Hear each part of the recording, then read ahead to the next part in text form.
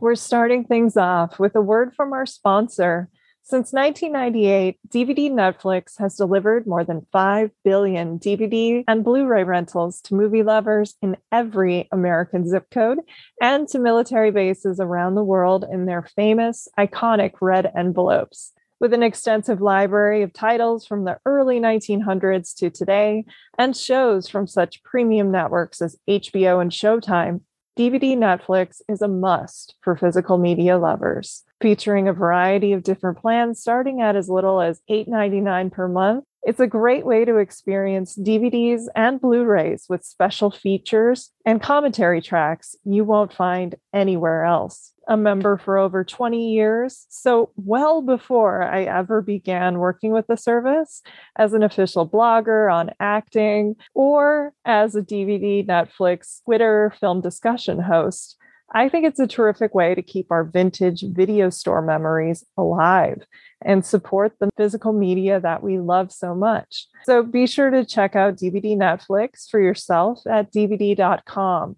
Now, on with the show. Hey, this is Jen Johans at filmintuition.com and Film Intuition on social media and Letterboxd. And this is Watch with Jen.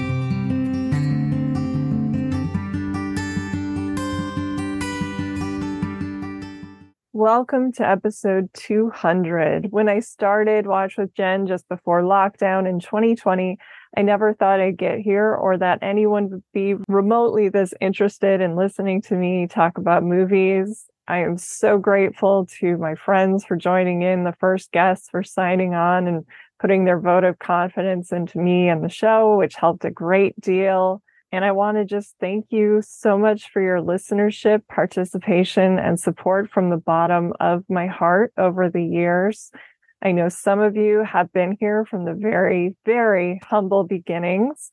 I used to record this on voice memos on my phone, essentially. And then I started to slowly improve the technology and hopefully the quality of the show. I know that I'm still learning and continuing to improve. And I hope you'll stay tuned and enjoy the future of the podcast and what's to come. My goal is to just keep continuing to celebrate movies and sharing something positive with the world of this art form we are all so passionate about. Thank you again.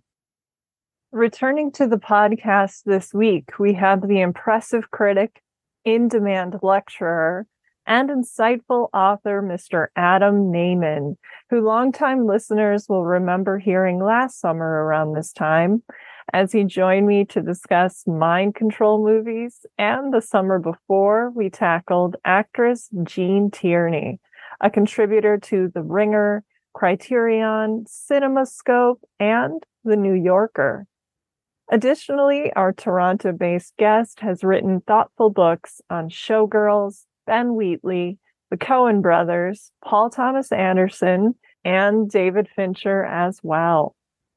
Well, Adam, thank you so much for returning to the podcast. It's always a pleasure and an honor, and I love talking movies with you. So how are you doing, and how's your summer been going? The summer is running out at an alarming rate. I shuttle my oldest daughter to different camps and our youngest to daycare, and then in the intervening 6 hours try and focus to write on something. But it's fine. If your listeners don't know, I'm in Toronto, which is much like your United States, suffering through great heat and lots of climate and climate adjacent anxiety. So but we're fine. The Toronto Blue Jays are looking solid. The Toronto Film Festival is coming up. It's a nice time of year to do something like this, not just because I always love coming on your podcast, but doing a dive in something not contemporary is a determined kind of research-driven dive into something not contemporary is nice, because we're about to be hit with quote unquote all the movies that matter in a given calendar year. And I've really enjoyed just watching and being in, the 50s and the 60s for the purposes of this podcast for the last couple of days in terms of what I've been watching. So that's wonderful. Yeah, I always love, I compare it to taking a new film survey course with every guest. And yeah, I actually am recording. You're the first, but like 4 over the next week, because for whatever reason, this was a good time for a number of my guests. And so it was really cool to be able to kind of jump back and forth between like Burt Lancaster, and I've got Pakula and De Palma movies coming up, and then Elvis movies. So it was nice to kind of Right take on. Yeah. some swings back and forth. Yes.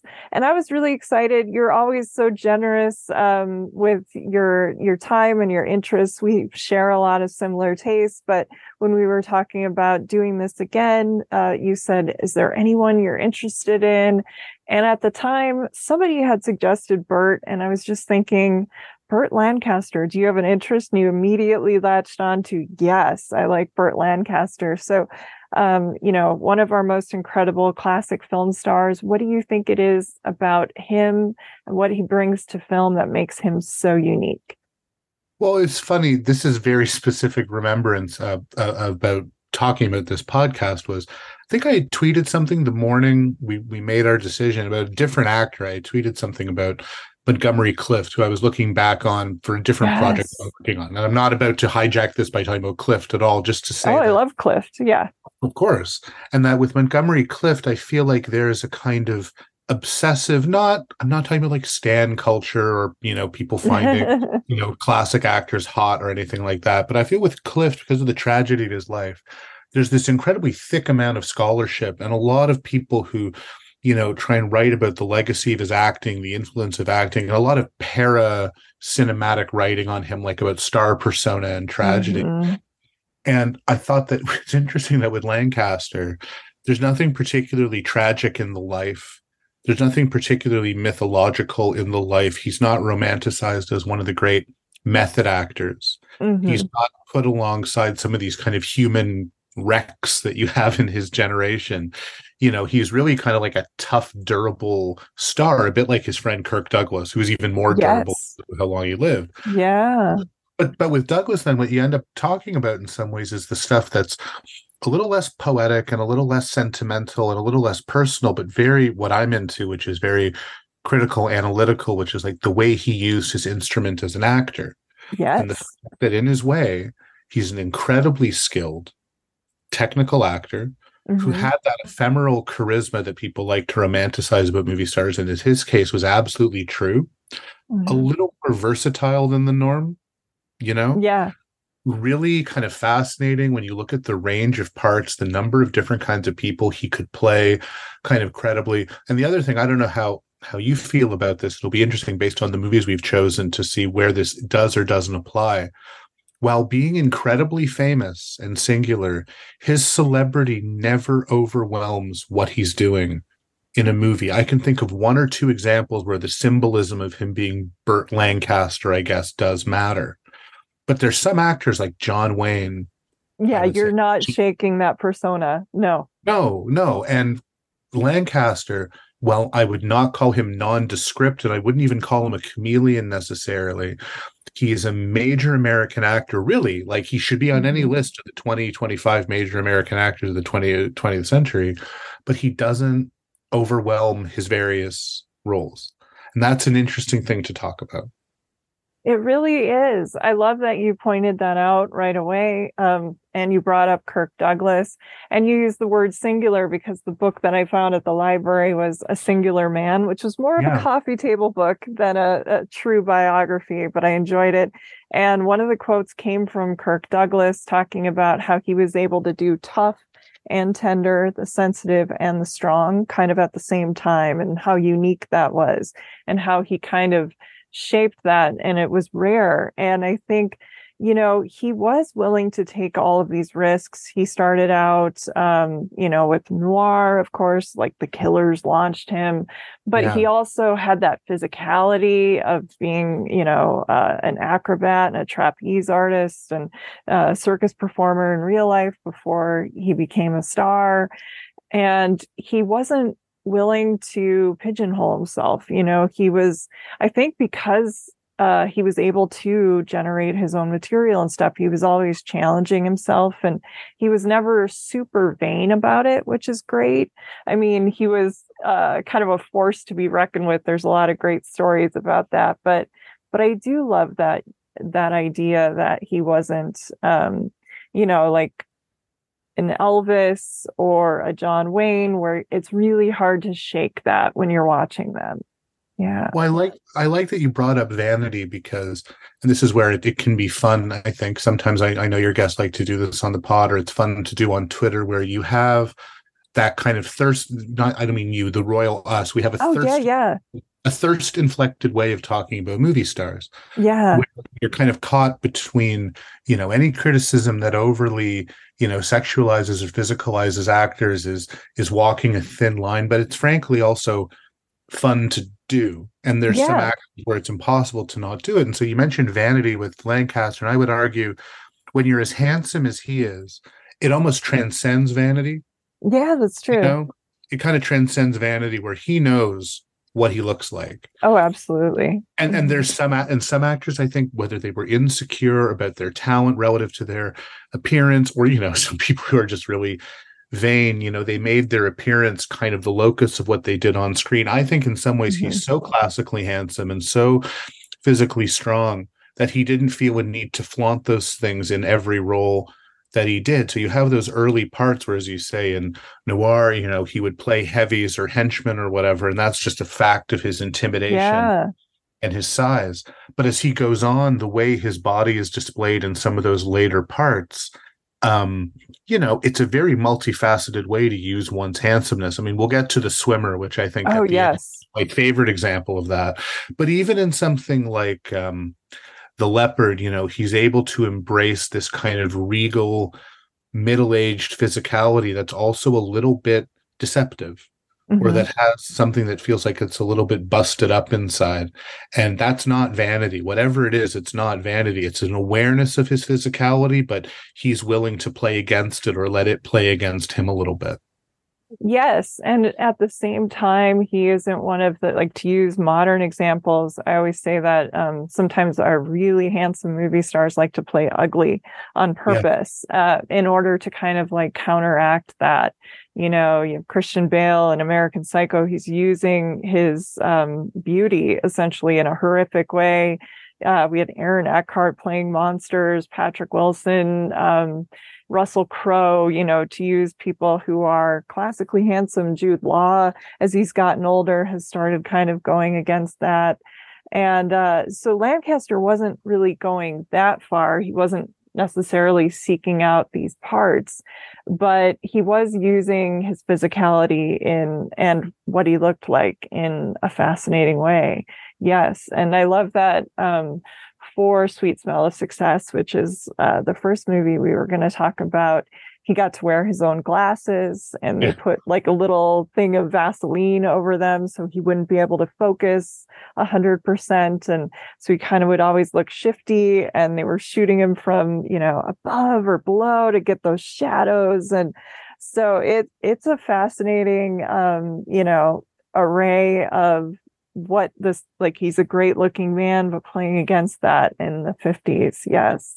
Well, we should say that even before we get to Sweet Smell of Success, maybe not that far before, but it's funny to start there. It's where we agreed to start, and we should. I don't think that we're going to go into detail with any of the earlier movies, but by, let's say, the mid 50s, right? This Mm-hmm. former acrobat, this former basketball player, and believe me, I looked for as much as I could with Burt Yes. Lancaster, the basketball player. I didn't find much, but I love that idea of him as a sort of, an early adopter of the game. Uh, Yes. He got a scholarship for it to NYU and got bored. Yeah. Scholarship, stint in the military. I'm not trying to skip through this in broad strokes, but just to No. say that the genre that he never connects to, and it's maybe because he's a little young, although he could have done it because he would have been in his 20s or 30s in the 30s and 40s. He's never a screwball guy, No, right? that's a good point. Yep. He goes to New York after being in the army. In some ways, as I remember reading, sort of ambivalent about acting. He does some stuff on stage, which is where he finds his agent Harold Hecht, which becomes important in terms of the company that he forms with Hecht. Yes. Right? I love And that he got Hecht after only being in this play for, like, he got the play because he was in the elevator at the right time visiting a yeah, girlfriend, and then he gets the play, and 3 weeks later he gets an agent, which is crazy. Yes. gets an agent and meets Hal Wallace and moves to Yeah. LA, and suddenly everyone wants to put him in these movies in these small parts, and he's working with Robert Siodmak Hmm. and Richard Brooks. He becomes friends with Kirk Douglas. I mean, the he's great in Sorry Wrong Number with Barbara Stanwyck, where she's a little older, Yes. and he has a pretty memorable pretty memorable part in that. Yeah, the um husband. Yeah. yeah, the husband, as Barbara Stanwyck's kind of go into paranoid pieces. Point being that he never really interacts with Screwball. No, He that's a good kind point. kind of bypasses in the first round of things, bypasses westerns. He's almost also past the swashbuckler genre. Like, he gets to do it when Yeah. he makes the A flame. couple of them. Yeah. Yeah, when he makes Flame in the Arrow in 1950, where he's drawing on all those acrobatic skills from his youth, and where his old friend, Nick Cravat, comes and works with him on the movie, both as an Hmm. actor and I think just as kind of like, support and training for all the swashbuckling and the tumbling. It's just all these movies he kind of doesn't make, right? Yeah. And then, Crimson Pirate makes him a huge star, and so does From Here to Eternity, which we talk about the iconic use of his body. I mean, his body on the Oh, beach. yes. The beach It's scene. the beach scene, and that's a movie filled with talent. I mean, he's in that movie Hmm. with Borgnine and Montgomery Clift, Frank Sinatra. I mean, and he holds kind of place of stardom amongst them. I guess if you were to go back, and I don't mean do the research, but if you were to add it all up, that's the first giant smash that he has, right? Yeah. Hmm.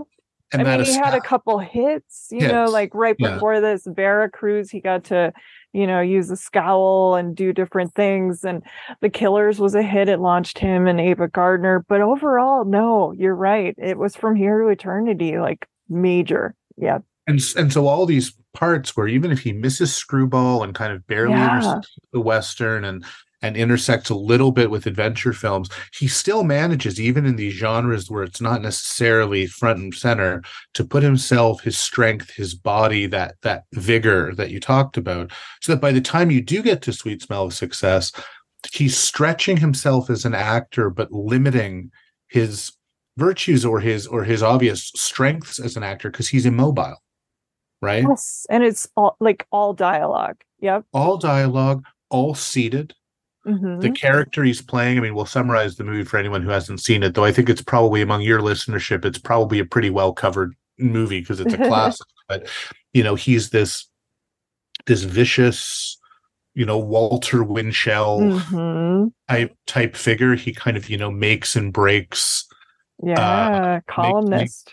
yeah, Hmm. makes and breaks people's careers as a columnist. He's a kind of aspirational figure for the press agent Sidney Falco, who wants to be like JJ Hunsaker. But one symbol of Hunsaker's strength in the movie is that he won't even turn his head to talk to people, right? No. Yeah. Yeah, once he starts freezing out, Tony Curtis was a good friend of his, and Tony Curtis is playing against his pretty boy image too. And Yeah. once he starts freezing out, the character who he uses like tools, he uses people all the time. He won't look at him, or he's just like in command of every scene. And yeah, he'll look at And, you, he won't look at you, he'll make or break you. Yep. and it's a part that Lancaster wanted because he acquired Yeah. material from Ernst Lehman, the novelette Sweet Small Success. He acquired it for that company we talked about, which was Yeah, Hecht and Heckel and Hill. Hmm. Lancaster, which is in a tradition that he didn't invent. I mean, right from the beginning with United Artists and Chaplin. I mean, you have these actors who sort of style themselves as moguls, Hmm. insulate themselves against the industry and against typecasting or miscasting or complete fealty to studios. But I mean, we should note too that Lancaster's pretty good running his studio. I mean, in 1955, they made Marty, which Yes. which won Best Picture, Yeah. and Oh my gosh. opened up Amazing these film. relationships, yeah, Hmm. with writers like Paddy Chayefsky. But on Sweet Smell of Success, he's the one who sought out this little story Hmm. that Layman had written a magazine story that was based on his experiences working with Irving Hoffman, who was a columnist for the Hollywood Reporter, which was really scandalous and really kind of juicy. And they had Yeah. And he was so angry that he stopped talking to Lehman for like a year and a half a year and a because of half, it. yeah. Yeah. And they had both the autonomy, this company, and the intelligence to go hire Alexander McKendrick, who was kind of adrift after Ealing closed down in the Yes. early 50s. They brought in this smart British director. And then for the script, not only do they have this great raw material from Lehman, who I believe I remember got sick and couldn't write the script, like they had an offer to Paddy Chayefsky, that's the Marty connection. And then they actually went even higher. They got like Clifford Odets. I know. It's You crazy. And he, like, at first they said he was going to finish it in a couple weeks, and it took months, and he was writing while they were working. And Right. yes. So there's this idea of Lancaster as the star producer, which would become an even more recognizable archetype about a decade later, because that's what the Warren Beatties and Yep. the Robert Redfords sort of did. I mean, maybe not starting their own full production companies, but creating these kind of structures where they could not only Hmm. make themselves look good as actors, but they could kind of control, you Hmm. know? So you're right that he had so much. I mean, Tony Curtis was his good friend, and he gave Curtis a great part. He Yes. Yeah. He said, he'd always wanted Tony he felt like Tony was being limited and knew that he really had it. And right, I mean, some can argue it's Tony Curtis's movie, really. And I think he even said that it is Tony Curtis's movie, but it's one of Lancaster's best performances by far. And I love one of my favorite things, I think probably the greatest thing I learned this week, is that he would try to get through one book every day in his life as an adult. People said that they could often find Lancaster in a robe and listening to classical or opera and reading, and he would just pore over books all the time. And so yeah, you do see his reverence for the written word throughout his whole career. And so I love that you brought up, Chayefsky with Marty and Odets. He was somebody really seeking out material and falling in love with scripts first. And so kind of that classical idea, but he wasn't, like you said, a classically trained actor. And it was cool. He used his, independent production company to help get these things made. Yes.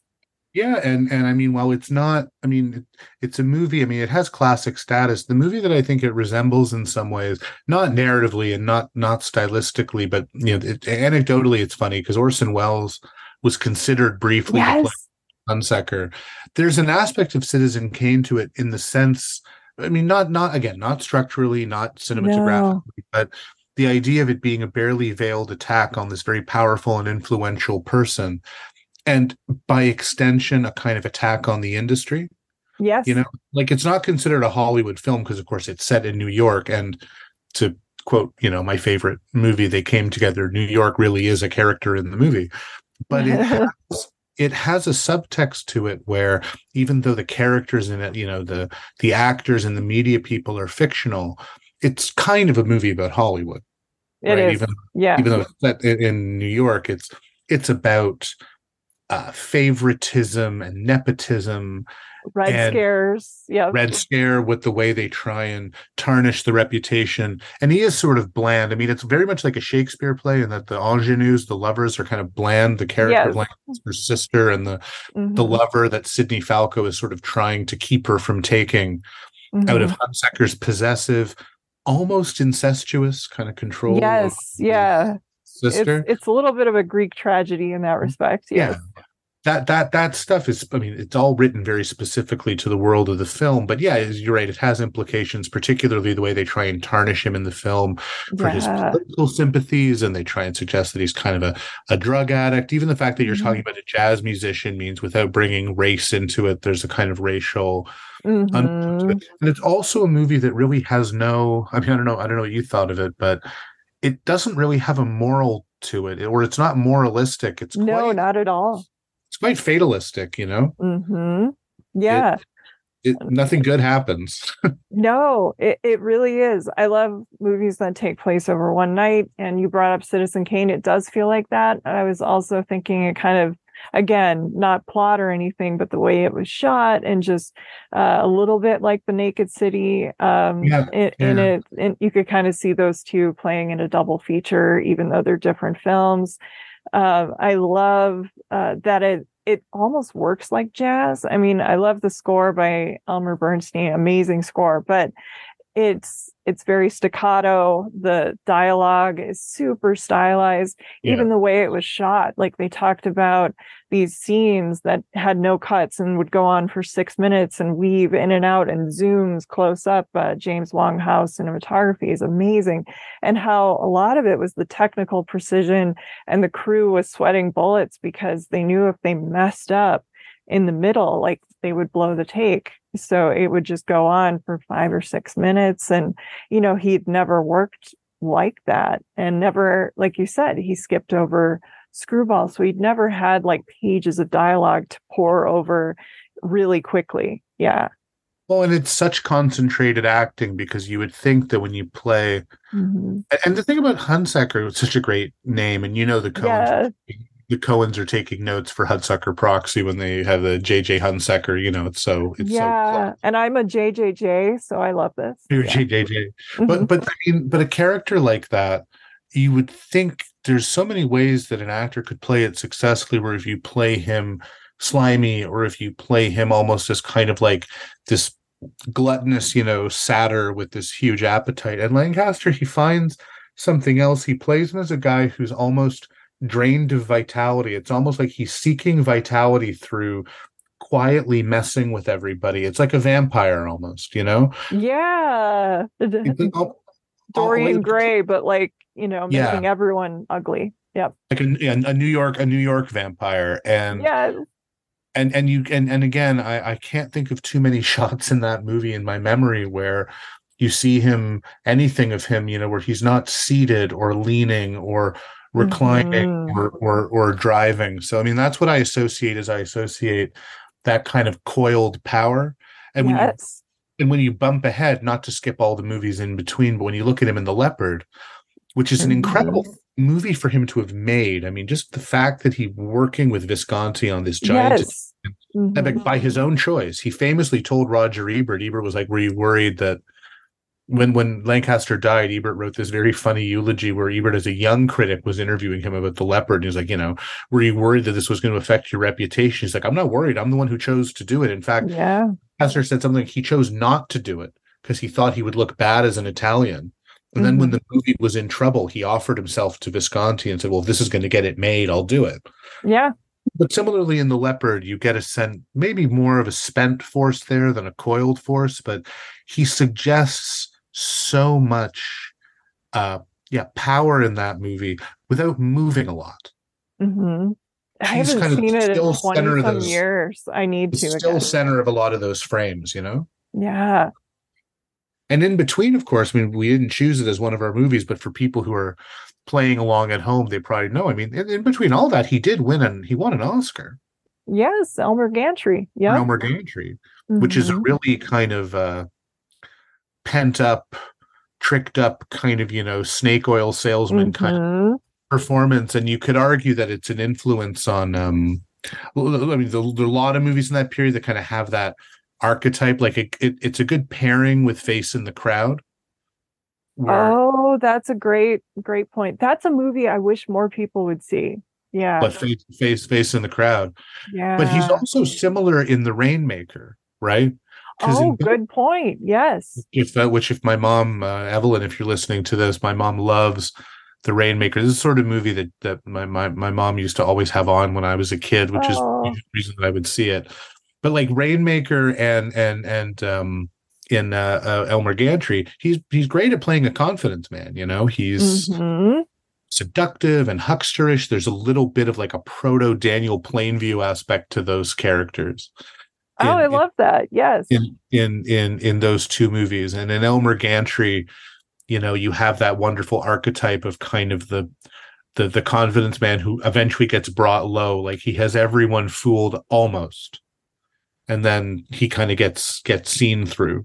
So he did get a best actor Oscar in the early '60s. You're talking about a pretty period. So like there is a little bit of hardware there to buttress the reputation.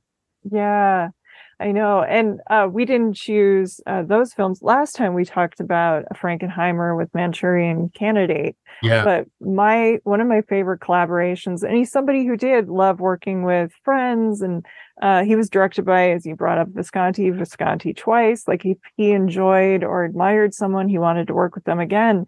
And Frankenheimer, who I think he worked with like maybe Three five times. times, Or a five couple. times or five. Yeah, you're a lot of times. Yeah, yeah. Yeah, and The Train is one of my favorites, and I think that's like one of the best smart action movies, and I wish more people would see The Train.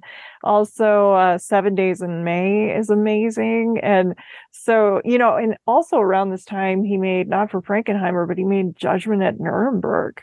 So Sure. yeah, yeah, Which is also a part where, there's a slight, I don't know how much of a risk it was, but I mean he's playing a Nazi, yeah, he's playing someone, and he's actually one of the characters, I believe, if I'm remembering the movie properly, he testifies for, I mean, he's a defendant, but he at one point he testifies for the prosecution, like he has a confession scene. He's mhm. about the choices that he made in sentencing, in sentencing innocent people to death, despite there being no evidence. I mean, that's only 10, 15 years after the fact for Hollywood to be dealing with that. And that movie is such a parade of movie stars, you know, Yes. including Clift I is was in. just gonna say that. Yeah, how perfect. Yep. They're all in it. But when you mention Frankenheimer, we should say too, because there's so many movies to talk about. This is why when we settled on the three we did.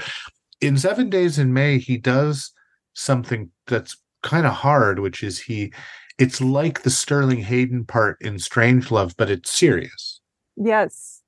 That's a really right? good point. I mean, in 7 Days in May, he's this general who kind of has this mutinous, this mutinous plan, this coup that he's trying to plan because of his convictions and his beliefs. And you have that movie, Failsafe and Strangelove, all kind of telling a similar story, all coming out in the same year. And I know Hmm. 7 Days in May tends to be a little undervalued because it's more earnest and serious. But there's great scenes of Lancaster in that Oh my movie, and with gosh. and Yes. Frederick March as the president.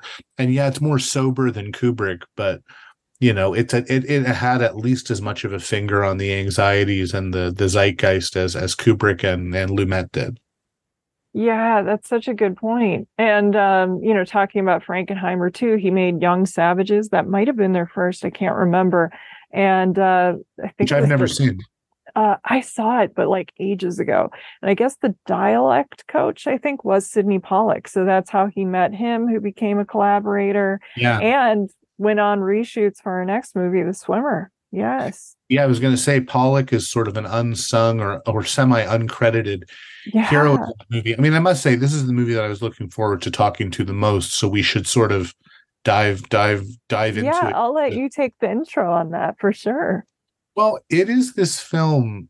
There's a guy a friend of mine who I'm sure you follow on Twitter also. Do you know Darren Hughes? Or do you follow Darren Hughes? Yes. Hmm. So I was looking at reviews of The Swimmer the other night on Letterboxd. Just like I'm just wondering how many of my friends have seen this, because like in my household, this movie is canon. My mom Hmm. loves it. It's such an Evelyn movie. It's like late 60s fatalistic, kind of drama. She loved this stuff.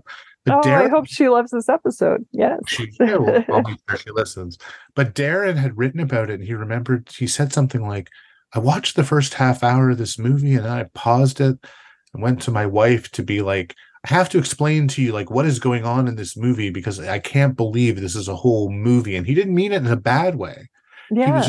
He hadn't read about it before, and so he was just perplexed, even as someone who watches movies all the time, that a movie could have this kind of a, not just a plot, but just be made this way. So Yes. this is a movie that opens. It's based on a story by John Cheever, who wrote it for the New Yorker. It's Hmm. a 12-page story, which you can find online and read. It's made by an unusual at the period, husband and wife filmmaking team, Frank and Eleanor Perry. Yes. She was a very politicized. She was a very politicized writer, and they ended up making Diary of a Mad Housewife later. But in the Mm-hmm. film, you have Burt Lancaster emerge three-quarters naked. I mean, four-fifths naked. He wears swimming trunks in the movie. That's Yeah. it. That's his only costume. Emerging from the woods in Connecticut in a bathing suit, No just shows shoes. Yeah. no shoes, just shows up at this pool party that he didn't seem to attend, but like eternally he seems to attend. It's like last year at Marienbad. It's like always the pool party there, it seems. And these are all people he kind Yeah. of grew up with, They're all hung out having with. them. They're all having them. And he hangs out at this pool party where he was not present, but eternally this seems to be his clique of affluent suburban middle-aged people. Mm-hmm. And he just decides quite dramatically and with a lot of skepticism that like he can get home. We don't know where he spent the night, but like he's not home and he's just come out of the woods. It's like he can get home by swimming home through all these different backyard swimming pools. A river of pools. Like a river of Yeah. pools, he calls it. And Mm-hmm. he sort of is mapping out this this route, and everywhere he goes he's encountering these people who either represent the neighborhood or Mm-hmm. are figures in his life, like this young girl who's very very age inappropriate and bikini clad 20-year-old who Yeah. babysat his daughters. And then they go to Yes. Had a another crush on him. a Yeah. crush on him, and then they go to another pool party and there's like an older nudist couple, and then there's a young boy who he tries to teach to swim, and then the movie starts just getting so bizarre. Like there's a public Mm-hmm. pool and then there's an empty pool, Yes. Yeah. and the public pool he feels really out of place, and it feels like this is just not a space for him, and the class structure changes. And then there's an empty pool and he's pretending to swim, and you get the sense that like this journey is just taking him totally out of whatever his reality is, and he sees Mm-hmm. all the flaws in these people's lives, but the big question of like what is his deal Yes. really starts to bother us. And by the time he's like walking along the highway without shoes and stuff, you're like, this is obviously not, this is a very existential kind of space that we've been plunged into. And I don't want to spoil the ending, although in some ways, the ending's kind of predetermined. I mean, I don't think Mm-hmm. anyone who's, No. you'll see Every it coming. single pool that he visits, they seem to know a little bit more and a little bit more about his past, and we learn like a clue Yeah. almost at every single one. It is kind of a traditional hero's journey, or a Don Quixote, like an odyssey through these pools. And I was looking up old reviews of this movie, and Roger Ebert wrote one where he says, at every moment we have the feeling that something tragic has already happened to these people we see smiling, and of course something has. He said it's based on the John Cheever story from the New Yorker. It's the sort of allegory that the New Yorker favors, like Assorted Characters by John Updike and J.D. Salinger. Cheever's swimmer is a tragic hero disguised as an upper-class suburbanite. There are a lot of tragic heroes hidden in suburbia, perhaps because so many of them subscribe to the New Yorker. You are what you read. I love that. Yeah. That's pretty enduring criticism, actually. But Yeah. it is sort of a proto version of what would proliferate endlessly in the 80s and 90s, which is that kind of dark heart of the suburbs movie. Mm-hmm. But it's also a rare example of an American movie outside of, let's say, gladiator or wrestling pictures that is solely about the display of the male body. Yeah. And there's a lot of female bodies in it. There's lots of very nubile Mm-hmm. female flesh. And, if you Yeah. ever wanted to see a young Joan Rivers in a swimsuit, here you go. Yes. Her first role as an actress. Like First she role played as an actress. herself, but yeah. Yeah. But you have Lancaster as this incredibly fit, hardy, all-American specimen who is just slightly to seed, or not even to seed. It's just it feels somehow inappropriate. First of all, how much prouder and stronger he is with his physique than his friends, because there's a lot of references to the fact that he's still in shape. Yes. But Good also point. but also a feeling that he is quite broken and vulnerable, and that this very young boy adolescent idea of just heading out into the world shirtless, bare-chested, shoeless, and you get to just kind of frolic your way through Eden is not true. There's an empty swimming pool, there's a public pool, there's a highway, there's all these people who are not so happy to see him, and Mm-hmm. he becomes increasingly ridiculous and sad. Yeah. It goes from Yeah. this boisterous confidence and this idea of like, oh, what a wonderful way to recapture liberation of youth, Mm-hmm. to it's this sad itinerant figure. And Yeah. the way he's filmed is like this almost, it's almost like a nature documentary. He's this majestic specimen, but he's spooked, or we're spooked. Yes, he is kind of a wild animal, essentially. And at first, you're not really sure what season we're looking at. And then we Yeah. realize it's fall. And you can tell he's getting colder and other people are getting colder, as he's outside and going in and out of these pools. And just he gets increasingly vulnerable and almost hunched over a little bit. And the way he's shot, and it gets sadder and darker. Yes. And there's an amazingly It's so you know strange. Mhm. and there's an amazing correspondence. It's a film from 1968. I love the fact that you could almost fold the closing scenes of this and Planet of the Apes from the same year over each other, just in terms of these symbols of American vitality, sort of Yeah. reduced for different reasons to sort Hmm. of a shirtless, crouching agony. I mean, you could play them over each other; it'd be pretty funny. Or swap out the endings, and they're kind of the same ending. Although I'm not saying The Swimmers; it's not a science fiction movie. It becomes a sort of odd species of like horror movie, or odd species too of a. We talked about Citizen Kane, like what is the missing piece in this guy's life? I mean, it is kind of a movie where you're wondering what the rosebud is, and and Lancaster is so amazing at suggesting someone who is completely together but who has this missing piece, or Yep. this missing factor holding him together. And it's a film that, as you mentioned, Sidney Pollack was brought in on because it required a certain amount of reshooting, and it has a kind of slightly broken style to it. It has these little arty longueurs at times, and other times it's shot kind of quite conventionally. Like, it's not a great movie on the level of style, but it's also so weirdly stitched together that it almost feels avant-garde. It Or does. Yeah. And Lancaster thought it actually should have gone further. He said yeah, I read. possibly the reason it did alienate people at the time. I mean, it is strange, but maybe it should have been stranger because it was too realistic and it needed somebody like a Fellini, he said.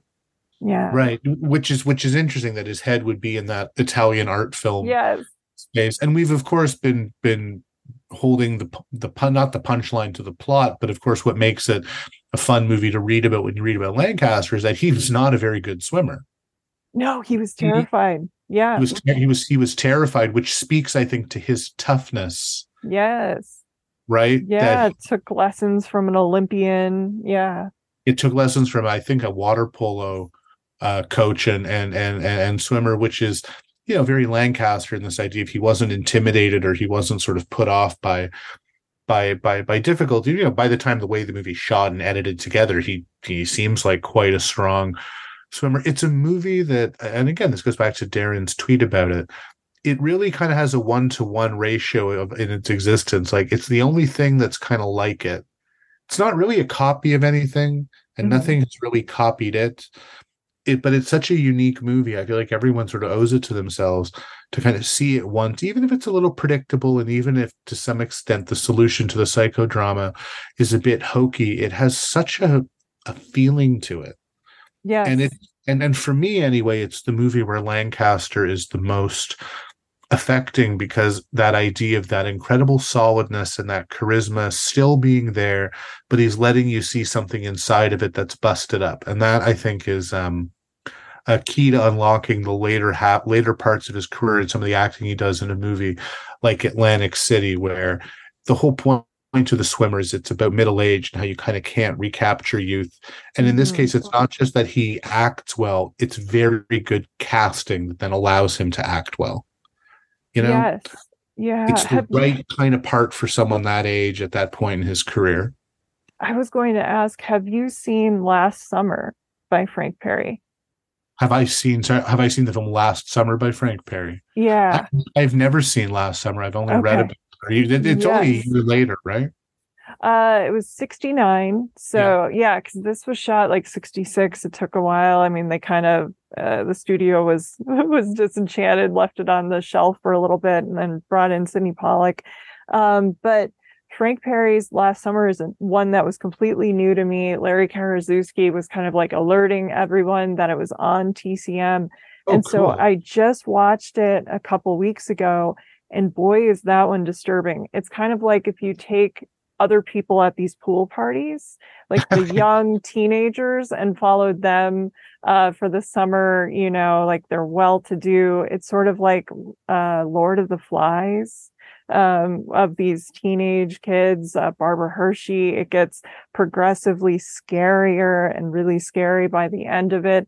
And it's a movie like I'm not going to be able to shake since I saw it. And I was thinking, boy, if you watch these back to back, these sort of golden, everybody in bathing suits who are beautiful, but it gets really twisted by the end.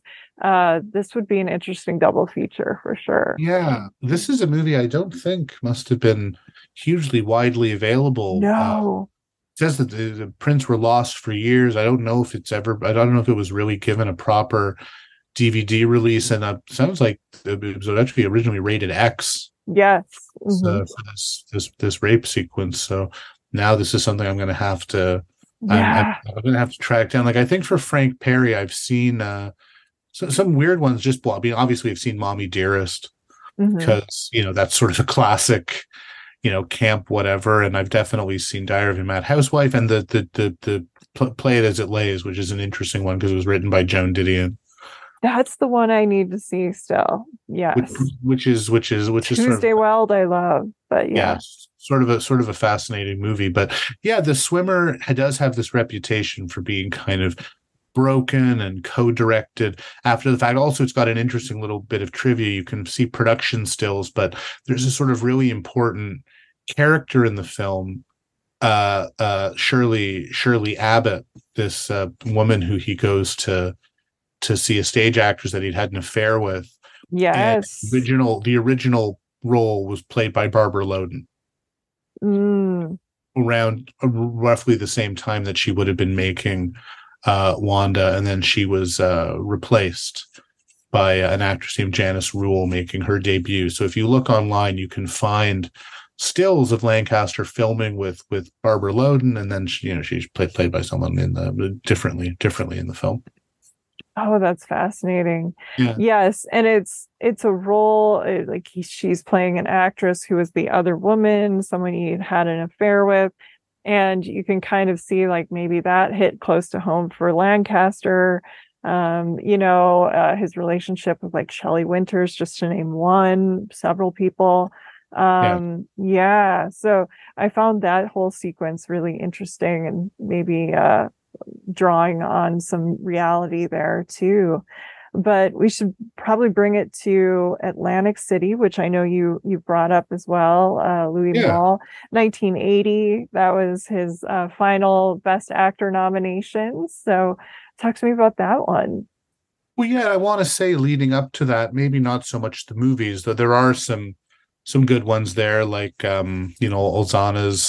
Olzana's Raid, which I know is a movie that Quentin Tarantino loves because he shows it a lot at and he ended up in some Drek. I mean, he was in The Island of Dr. Moreau even before Marlon Brando. Yeah, different one. Yes, he did a different one. But we should say, one of the things, maybe not talk about it in detail, but you can't not mention with Lancaster, in addition to his sort of that upstanding quality he had in sort of forming his own company to try and quality control his career. I mean, he really was a very staunch sort of political figure in Hollywood. Yes. There's a famous line from Ed Asner who said, he was a liberal with balls. Right? Yes, I love that. So, to me, one of the greatest honors an actor can have, even beyond an Oscar, was he was on Richard Nixon's enemies list. The greatest, He was an opponent of the Vietnam War. He was an anti-death penalty activist. He was friends with Rock Hudson, so he joined the fight against AIDS, which is pretty significant because even in liberal Hollywood, in the early 80s, that was something that people were really sensitive or tiptoeing. My goodness. You know, Yes. He even on read Rock's final words. yeah, he Yeah. read Red Rock's final words. So in the same way that Lancaster sometimes surprised people by having this kind of interest in philosophy. I mean, you said he read a book a day, Hmm.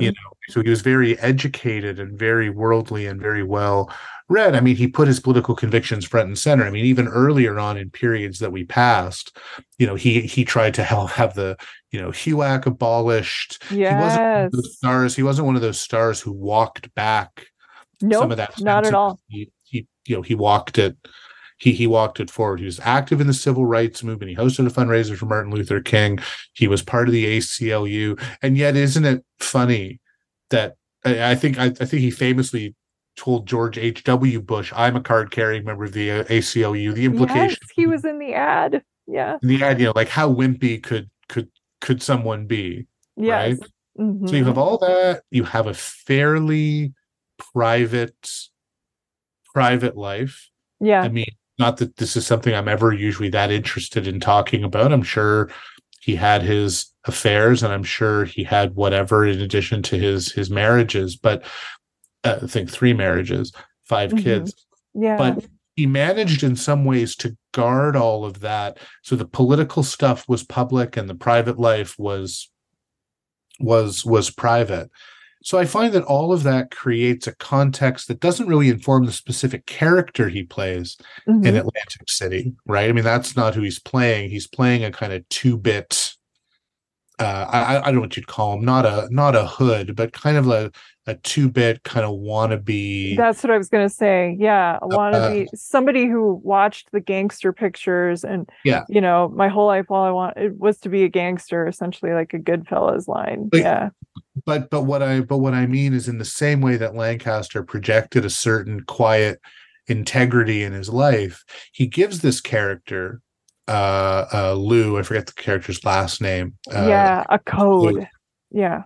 yeah, he gives him integrity, even though Hmm. almost everything about him in some ways is kind of pathetic, you know, Yes. Yeah. like Yeah, like his runs a small, relationship with the Kate Reed character, who, yeah, she's always mistreating, but he has a sense of responsibility. Yes. and he's trying to impress and seduce and protect this much younger woman played by Susan Sarandon. And she gives such an interesting performance because she's only 35 at that point, but she never seems like a naif, I mean, Hmm.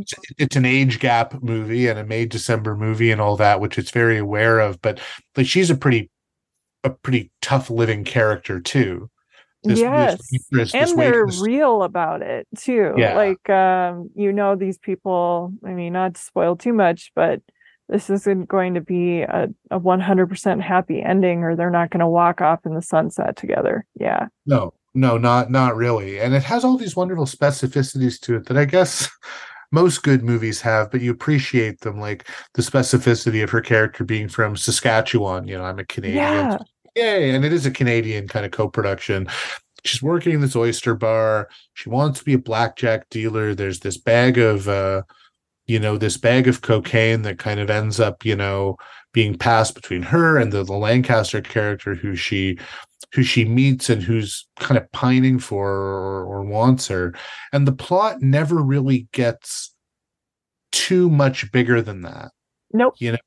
She has a husband character, I think he's played by Robert Joy, who is Yes. Who is who's in Jimmy in Desperately Seeking Susan, for exactly people Jimmy listening? Yeah. Susan.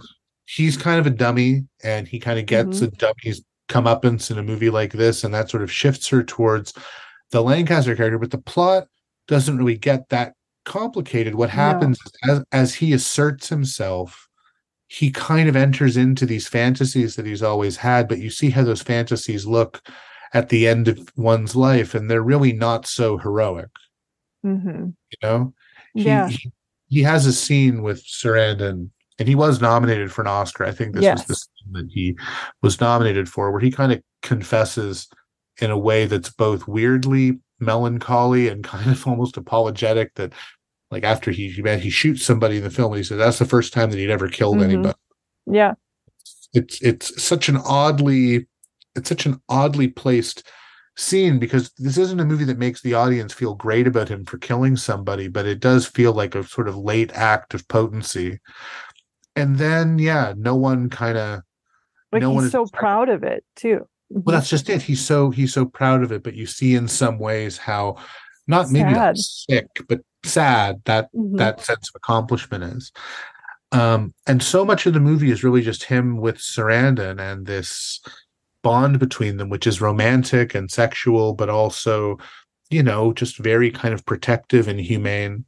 And it really is one of Louis Malle's duet movies, because it was the same year or 1 year after My Dinner with Andre. Wallace Shawn has a little cameo in this one as a The waiter. waiter. Yes. I was so excited to see him. I was like, oh my goodness. Yes.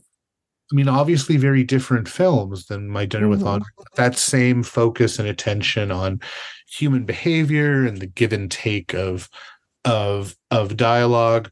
And as you say, the characters don't end up going off into the sunset together.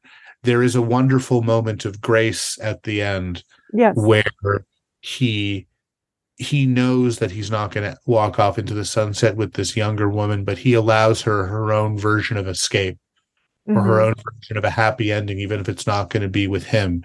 It's very moving, and Yes. When he finally lets her know that he knew she was going to leave, like, make sure you get rid of the car. yeah. Yes. Yeah. And it's a film that ended up doing. I mean, I think, unless I'm wrong, Louis Malle was not just coming off My Dinner with Andre. He was coming off of the incredible controversy of Pretty Baby, right? With Sarandon. Yep. With Brooke Shields. So Hmm. he was sort of, trying to make something small. It was made with a lot of Canadian money. It was in that period of a lot of, Canadian co-productions during the tax shelter years.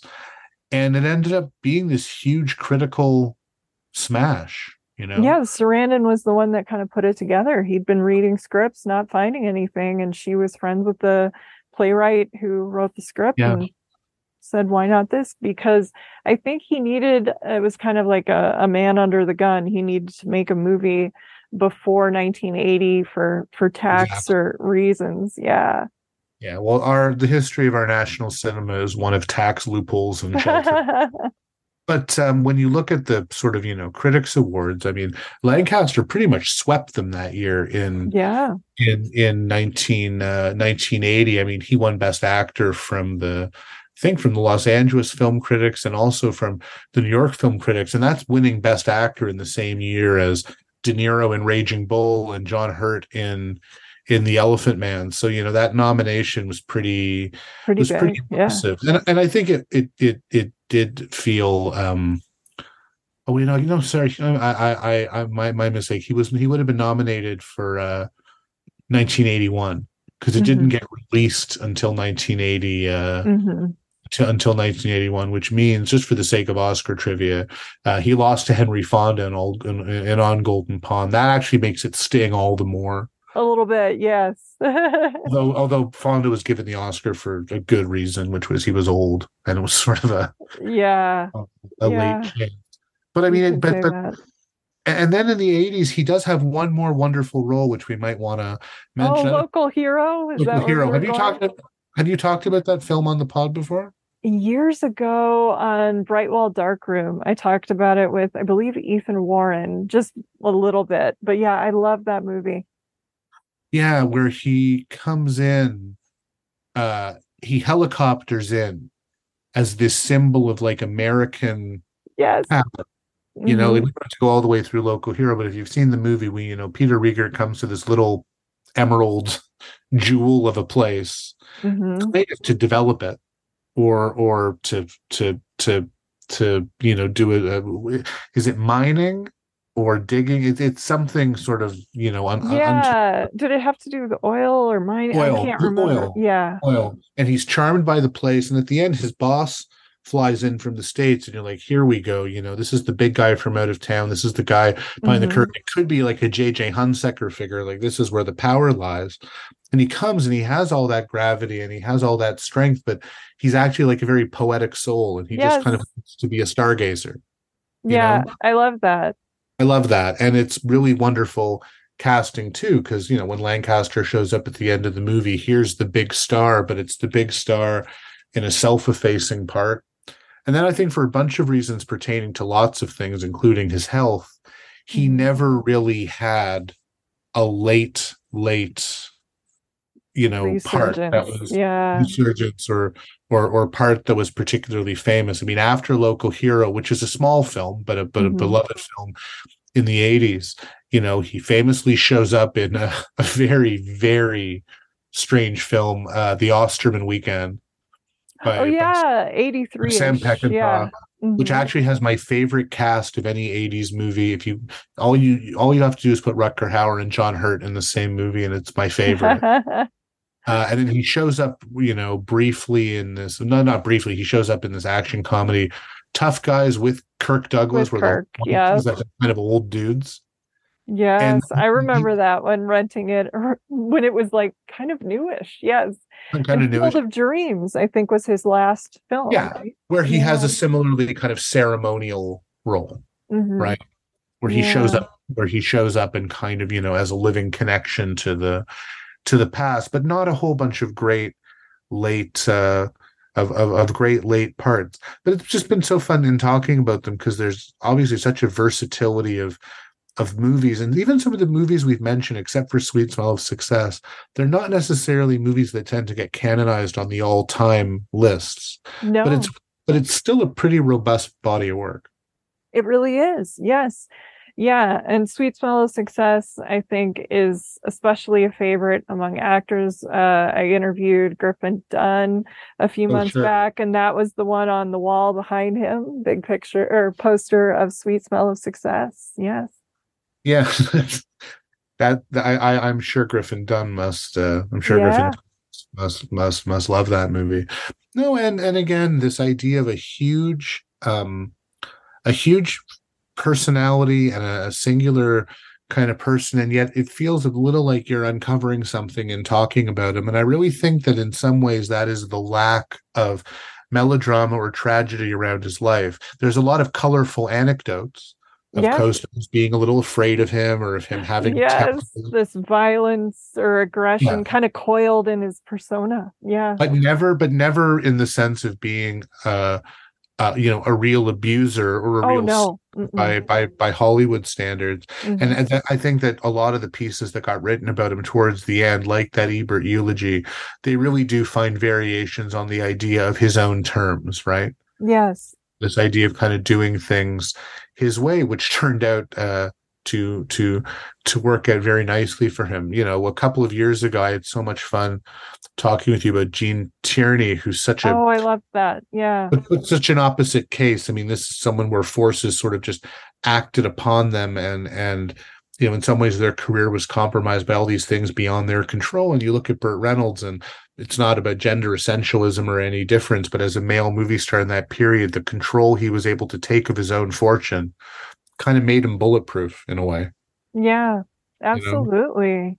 Um, Yes. And I know we touched on a lot of films along the way and recommended some. Are there any specific, like, do you have a handful you want to make sure like people should seek out for sure? well, like I said, my mom would probably yell at me if I didn't tell people to see The Rainmaker, which Yes. kind of I don't know what you describe it as, but a kind of romantic Western. And it's Hepburn at Mhm. least a good decade before her kind of self-parody period. Yeah. Yeah. You know, someone's going to be mad that I said that. There's a certain point of me with Hepburn where there's a cutoff, and I'm like, now she's playing Katharine Hepburn, A little but bit. a little Yeah. bit. Yeah. Kind of to tie it back to like by the time she hit old on Golden Pond, she was doing that. Yep. Oh, the loons, yeah, Yeah. definitely. But the Rainmaker. I mean, we mentioned 7 Days in May, which especially for people who are interested in either Frankenheimer, who we talked about Mhm. last time I saw you with Manchurian Candidate, or even just 60s, paranoia missile Yeah. crisis movies. And and a shout out for Local Hero, which is a Yes. movie. A lot of my friends who came of age cinephilically in the early 80s, like that was sort of, the proverbial, little charmer, indie charmer with a heart of Yeah. this kind of movie. Like it was a film festival favorite and award circuit. favorite. So yeah, I hope people take this and do some viewing, but I really hope anyone who's intrigued by what we've said about The Swimmer checks it out, because Absolutely. it's a very unique American movie. It really is. Well, Adam, I want to thank you so much for doing this. It's Oh, my always pleasure. such a joy. Yeah, for sure. Thank you so much for having me. I'm sure we'll find something else to to talk about soon enough. And good luck Yeah. with your future episodes of the pod. I'll be listening. I also want to thank everyone for listening, especially my patrons who support the show and help fund my research, equipment, film rentals, RSS fees, and more for as little as $1 per month at the Film Intuition Patreon, which is the home base for the show.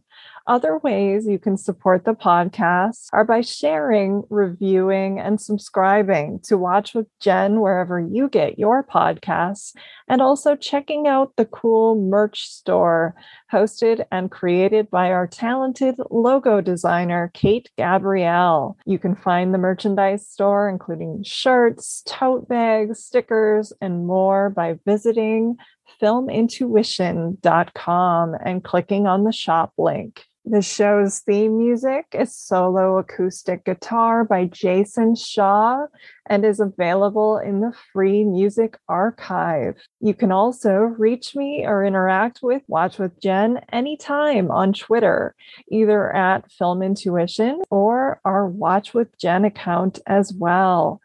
Well, until next time, please take care and happy movie watching. This is Jen Johans at filmintuition.com and Film Intuition on social media and Letterboxd. And this is Watch with Jen.